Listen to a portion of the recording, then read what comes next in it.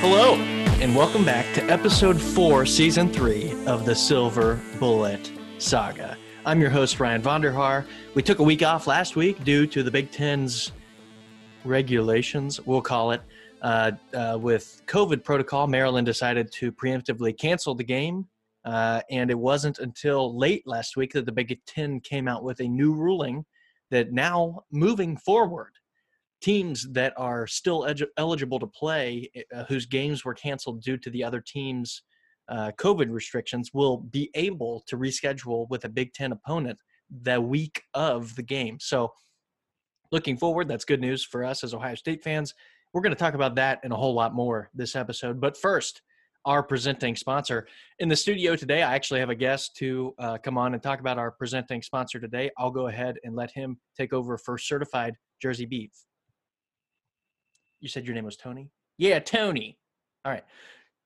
Yeah, so see, we here at Certified Jersey Beef, we're not so excited about sponsoring a Buckeye podcast. You see, they're the Buckeyes quarterback, a vegan, so not taking too much liking to the Certified Jersey Beef that we're putting out there. But anyway, we're here to sponsor the podcast, and you know what?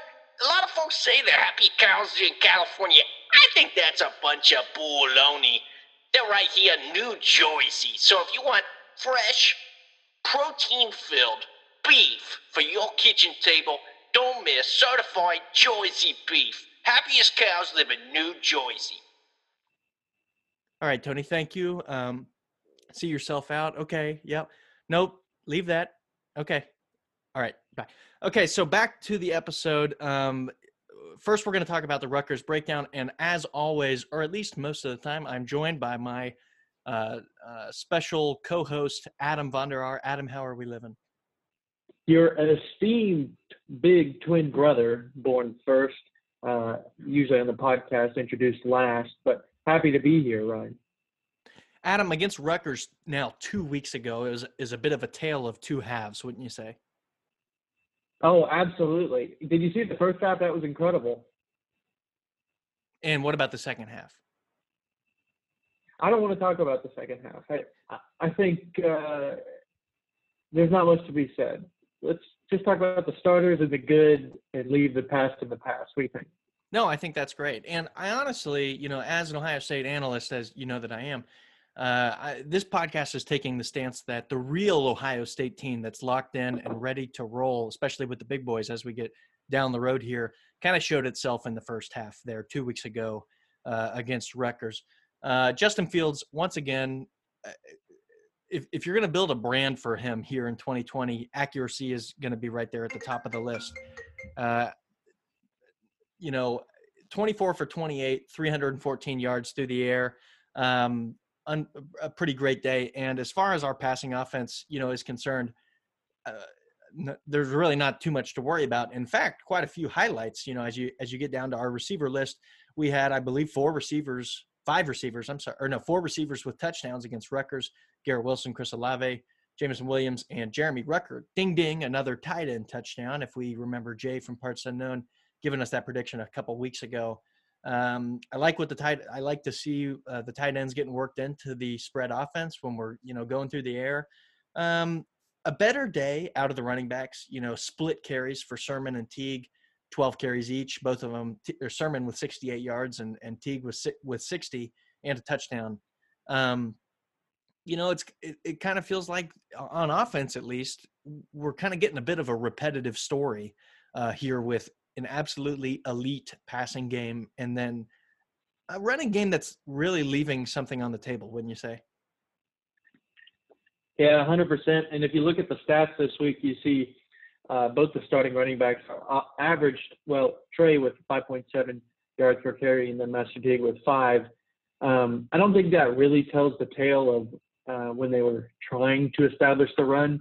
They had a lot of trouble initially trying to get some push, trying to make a guy miss. A lot of times tackled in the backfield or tackled, right at the line.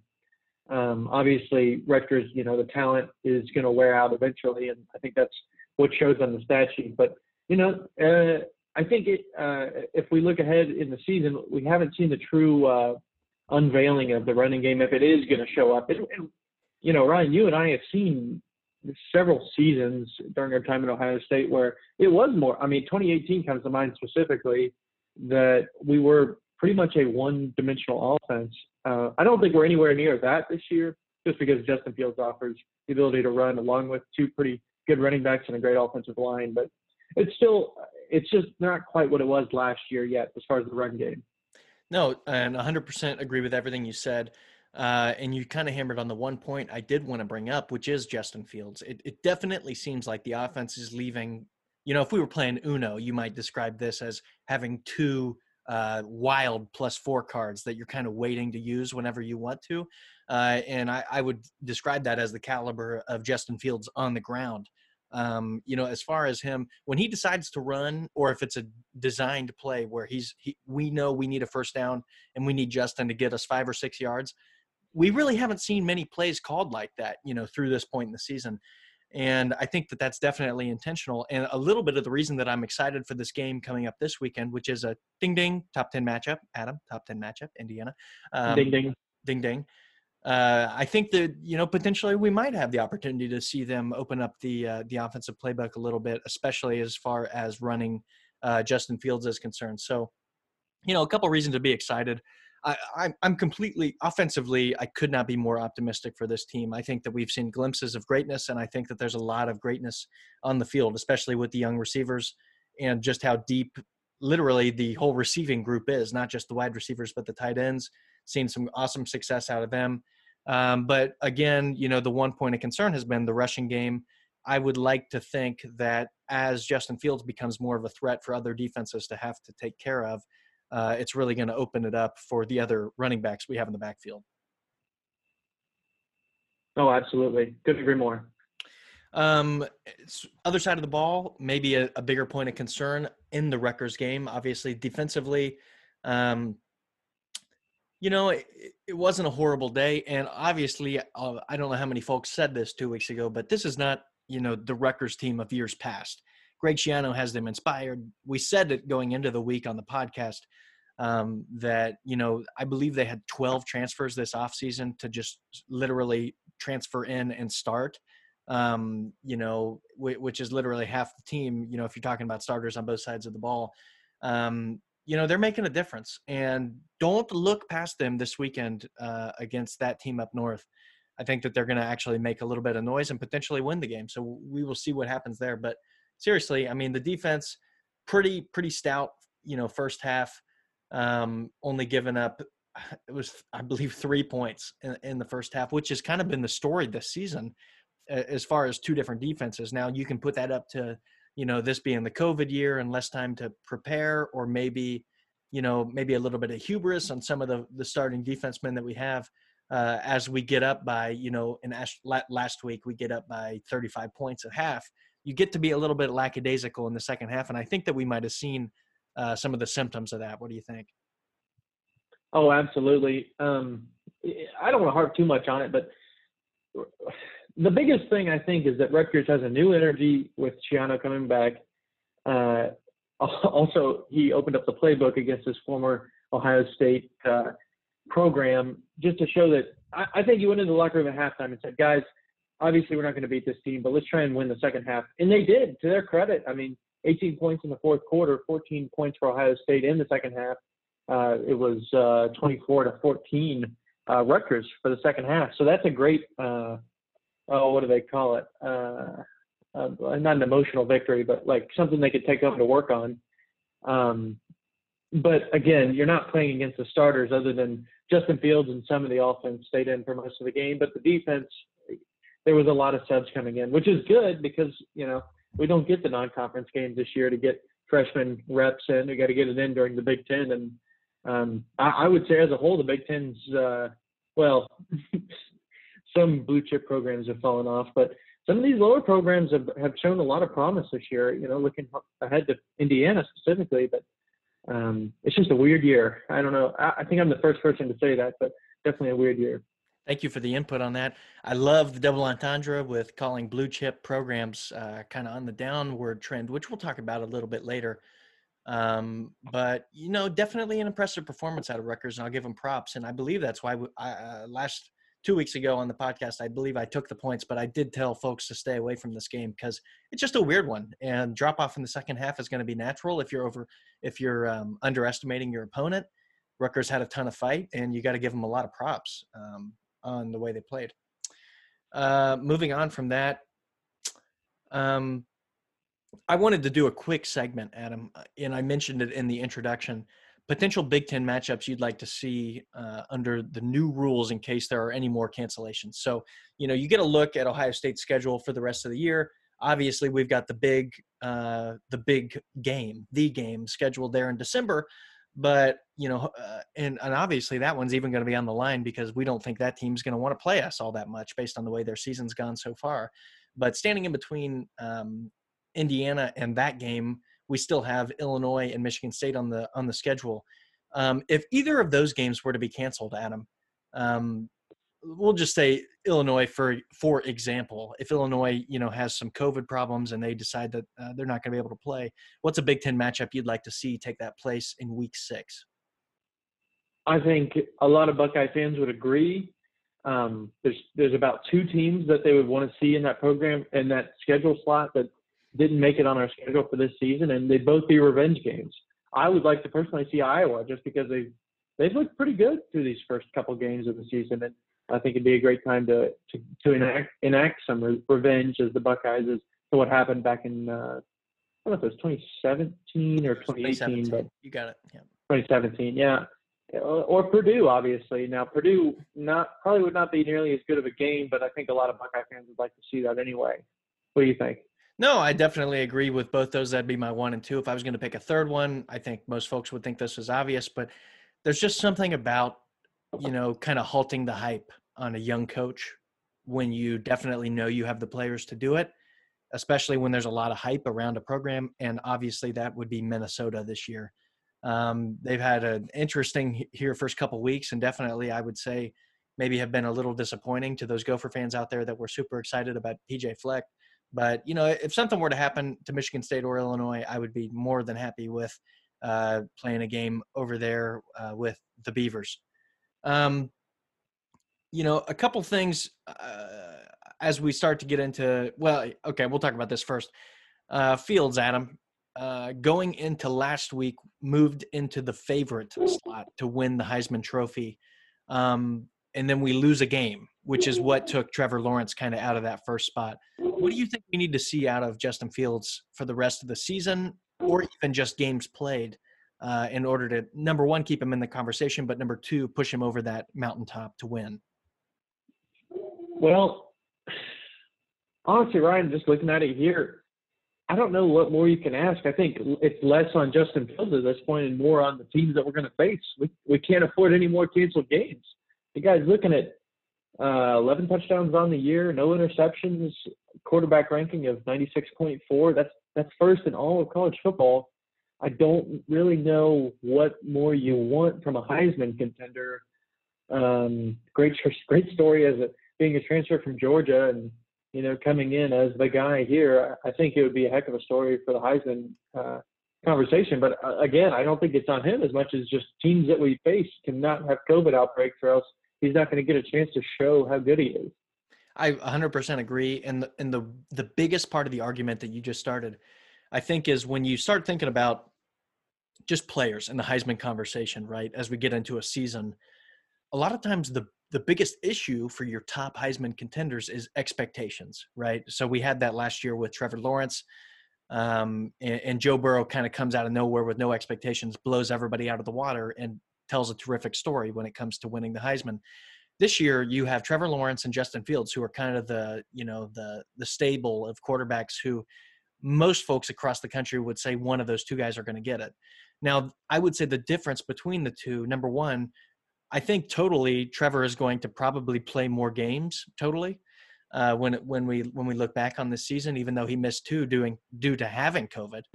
But the difference being with Justin Fields is that here at Ohio State, when it comes to our starting quarterback, we've been incredibly spoiled these last 20 years.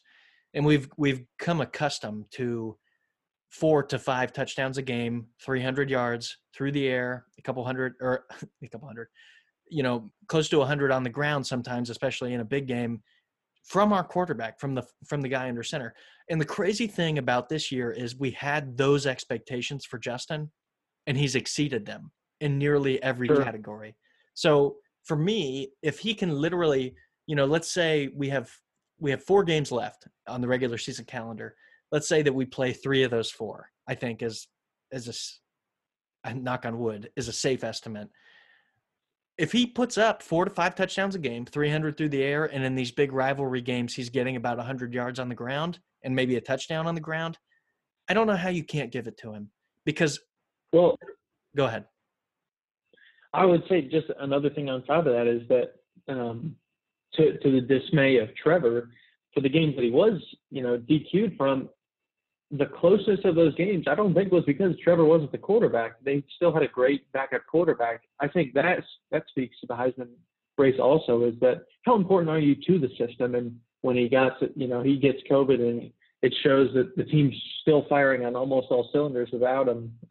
I think that helps Justin's case. I don't know. I would definitely agree. And some of that will probably rely on the rematch between, or I would say the predicted rematch between Notre Dame and Clemson, when Trevor Lawrence is, at least we can say that we think he'll be back for that game when the ACC has their championship, because the Heisman dates have all been moved back this year due to COVID. And you'll actually, which I think is a terrific thing. And I hope that the NCAA sticks with that in the seasons to come, because the Heisman voters will actually get to see the championship games, which, for those of you who are voting on the Heisman, your best players are going to perform at their best in the best situations, right? So when you need them, in my mind, at least for a Heisman winner, that's when they come through. So, and actually I shouldn't say that without knowing it. I don't know when the votes are casted this year, but I do know the finalist name calling and the presentation have both been moved back by about 3 weeks to be closer to the national championship and bowl game dates. So anyway, exciting news to come. I think Justin Fields is going to have an awesome rest of the season if he is able to do anything like he's been doing so far. And I don't think we could ask for that much more out of him. Before we get into this week's breakdown for the game, Adam, wanted to talk a little bit about that team up north. The blue, the yellow, the maize, whatever you want to call it. I don't think by anyone's standards you could classify the season so far as anything but a disappointment. If you are a fan of any kind of the blue and yellow team in the state up north, what are the next steps?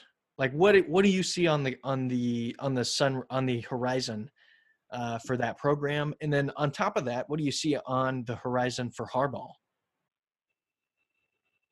Well, I think public consensus is that Harbaugh's got to be on his way out. But I heard from an insider at the Michigan program from Harbaugh to him. He said, we were in the works of negotiating a contract renewal back in March, and then COVID hits, and they put it, obviously they put it on the back burner because there's bigger things to worry about. But you just got to wonder if a season like this isn't enough to get a coach out of there, what is? I mean, if Michigan really believes that this is the guy and there's no one else that can do any better than starting out 1-3 in the conference, I don't know what you're supposed to do. They're 4th in the Big Ten East.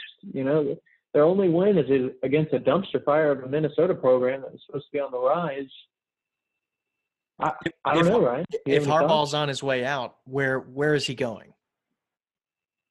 If I'm Harbaugh, I had a limited amount of success in the NFL because it's less work. I'd probably do that. Any teams for you, do you think, off the top of your head? You could see teams in the NFL? Yeah. I haven't the foggiest. Maybe back to the 49ers. I am much more of a college football guy than the NFL, so.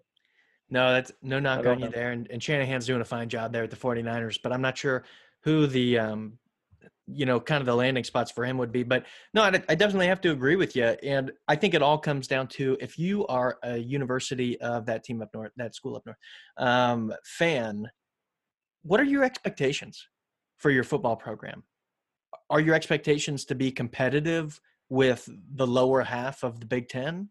Or are you trying to compete for Big Ten championships every year? And if it's the second, this is not your guy. I don't want to blame Jim for this because the biggest problem for him, I think, is that, number one, your first 3 to 4 years as a head coach in college football are by far your most important when it comes to setting the tone for a program. Sure. And this is me as an Ohio State fan. No one can argue that he had that team on the upswing for the first 3 to 4 years. The problem comes in when you see the opponent he was facing at the other side of the top of the conference in Urban Meyer, who I don't think you can describe in any other way as a head coach for Ohio State other than the Wolverine Slayer, going 7-0. And, you had that one overtime game where literally JT was inches away from losing the game. And those fans will dispute the ruling on the field, but the writing is on the play is over, right? The game happened. And at that point, you're 7-0 as Urban Meyer, you retire. And Jim's never done it. He's never met that mountaintop. So in my opinion, unless he does, even this year, in this weird year with them having a bad team who gets blown out in the second halves of games because they don't have any bite when it comes to having pride for their program, which does stem from coaching. But even if they were to pull off a miraculous upset at the end of the season against Ohio State, I still think Jim's on his way out because at that point he can say that he did it and at least leave in that way. So anyway, I didn't mean to sidetrack us with that. No, you're good. Totally. This is what it's all about. Yeah, I mean, just completely disappointed in the performance of that team. Last week they're under the lights. The whole country is watching them, and they lay what is absolutely one of the most embarrassing performances from a top team in this conference in recent memory. I mean, absolutely no fight. And they get blown out of the water by a pretty good Wisconsin team. I mean, I'll give them that. But Michigan has the players. I just said it. They have the players. A Wisconsin team that only played one game before that, right? Exactly. So we'll leave it there and we'll move on to Indiana. But I'm just bitterly disappointed as an Ohio State fan. I think it's going to be a bad game this year. Their corners are horrible, which is the best part of our offense, which is just decapitating defenses by going over the top and cutting routes through the middle with our crazy talented wide receivers, but that's another conversation for another day. Right. I stood at the fence of Dodge's big noon kickoff in Ann Arbor Meat Chicken last November next to Abrams Zenbauer, Pioneer Lover, and Alexander Esquire. They were next to me at the big noon kickoff, and I listened to Charles Woodson explain why this was the year. I had 2 7-year-old Meat Chicken fans screaming in my ear, "This is it. Ohio State's going to go down." Which to then I turned to these children and I said, "You've never seen a win," which is true. These kids have not been alive for a Meat Chicken victory over Ohio State. I think it's they're brainwashed. They've been drinking too much of the Harbaugh milk, if you will. Yeah, all right. You wanted to move on. We'll move on from there. I don't know.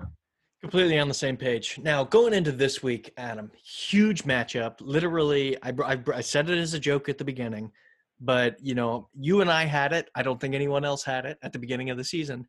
Indiana versus Ohio State, a top 10 matchup. Top 10 big contenders. The Hoosiers. We're traveling over to Bloomington to take on those Candy Stripers. Buckeyes, I believe, favored by 3 touchdowns the last time I checked. Adam, initial thoughts on this game?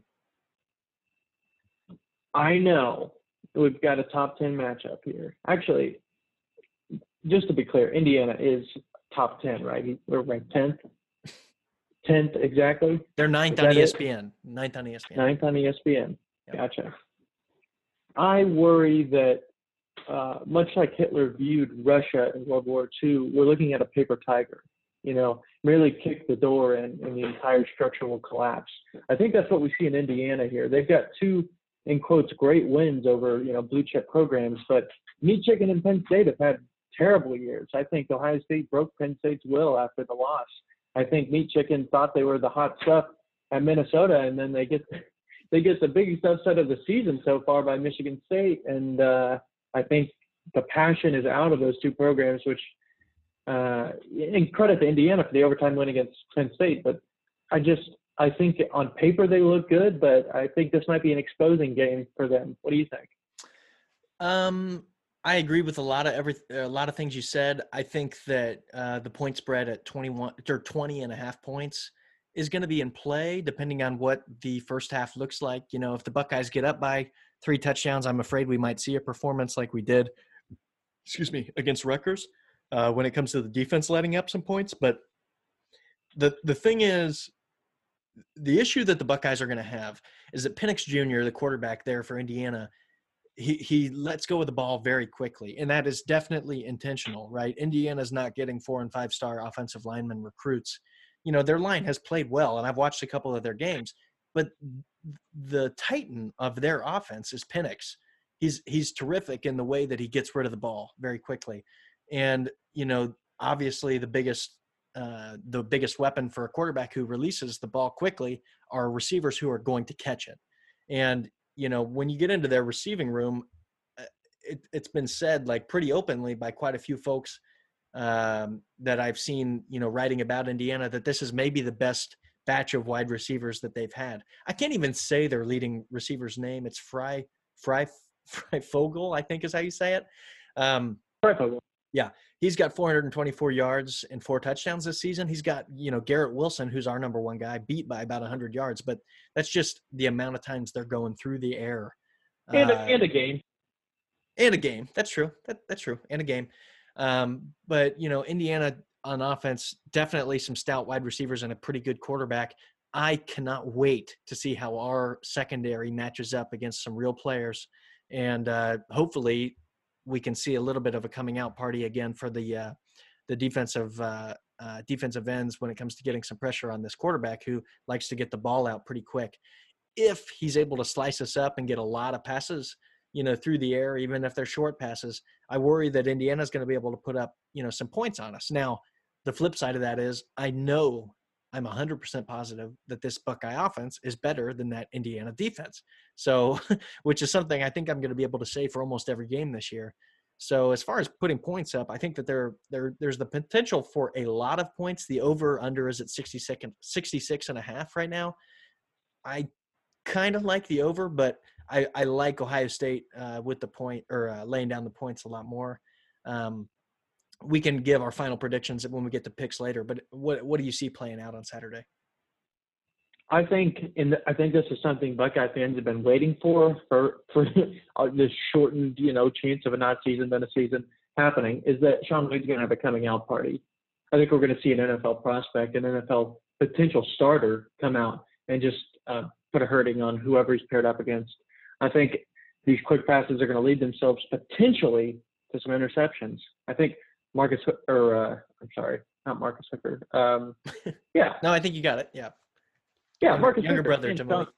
To Malik. Sean and Marcus are going to have a coming out party. I think one, if not both, are going to have interceptions. I think with the pressure, we've got Tommy Togiai at defensive tackle. I mean, who would have guessed that going into the season? 3 sacks in a game. He's a phenomenal player.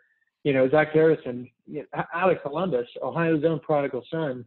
I think this would be a great game. I think we're going to see a lot of defensive players step up when they need to. What do you think? I love it. With that, I'm going to get us into lines for week 5 of Big Ten college football play. To run through my week on my own 2 weeks ago, I went 3-3. We don't really need to talk about it. It was my worst week so far. But if you're spending money with me, you're still, at least last week, you're breaking even. But overall, you're making money. Adam, you're kind of flying under the radar with how poor of a performance you've had so far. Would you like to defend yourself? Is that fair? Is that fair? I believe I'm 500. I believe I'm 500. You were 4-2 in week 2, and you were 3-4 in week 1. So I'm 500. Okay. So going into this week, Adam, I'm just going to list them. You tell me who you got. Purdue versus Minnesota. Purdue favored by 3 points.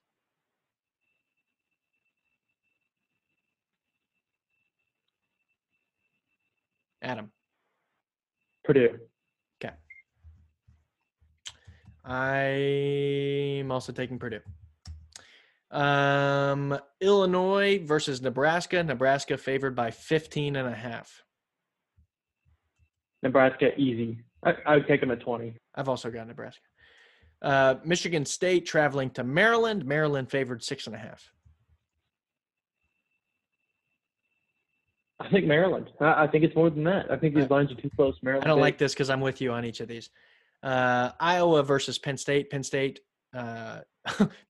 dogs at home, giving up 2.5 points to Iowa. I like Iowa. I think Penn State's broken. Gosh, I'm gonna do Penn State. Hopefully they get things together at home. We'll see what happens. We need it for the strength of schedule. Wisconsin traveling to Northwestern and Chicago, the Windy City. Northwestern giving up 7.5. Wisconsin favored by 7. You got Wisconsin. Wisconsin's laying 7.5. Yeah. I've got Wisconsin easily. I think they're going to win this game running away with it. I do too. That team up north traveling to New Jersey to take on the Fighting Scarlet Knights. That team up north laying 10 points. I'm taking Rutgers. Adam's taking Rutgers, and I'm taking Rutgers. Don't give me the points. Sprinkle the money line. Rutgers outright. That team up north is broken. Greg Schiano's going to get a win over that team up north. Write it down. I don't need the points. And then final game of the week for the picks, Adam. Ohio State traveling to Bloomington. 20.5 points is the line we've got for the show. What do you got? I got to go with what my predictions were. It's a defensive coming out party. I think we win big. Ohio State's passing attack continues, maybe even establishes a good running game. Give me a point prediction, score prediction. Prediction, I'm going to say Ohio State. Can you do yours first if I do some math? Yeah, I'm also rolling with Ohio State here. I like them by more than 3 touchdowns. My pick's going to be Ohio State 45, Indiana 17. Okay, I like Ohio State. Ohio State 48, Indiana 24. Okay. Adam, closing comments to end the show with. I want everybody to be thankful that we're getting another Ohio State game this Saturday. Practice social distancing if you're around those that have COVID. If not, don't worry about it. Go Bucks. Okay. What you got? No, that sounds good. For the folks at home, I hope you take last week as kind of a gut check when it comes to the privilege, which is getting to watch Ohio State football. It's a highlight for me every year. It's a reason that I do this podcast as a hobby for fun. Thank you for listening. We couldn't appreciate your support anymore. If you have any feedback for us, please put it in the comments or reach out to me individually. And once again, I'd like to thank you for tuning in to the Silver Bullet Saga.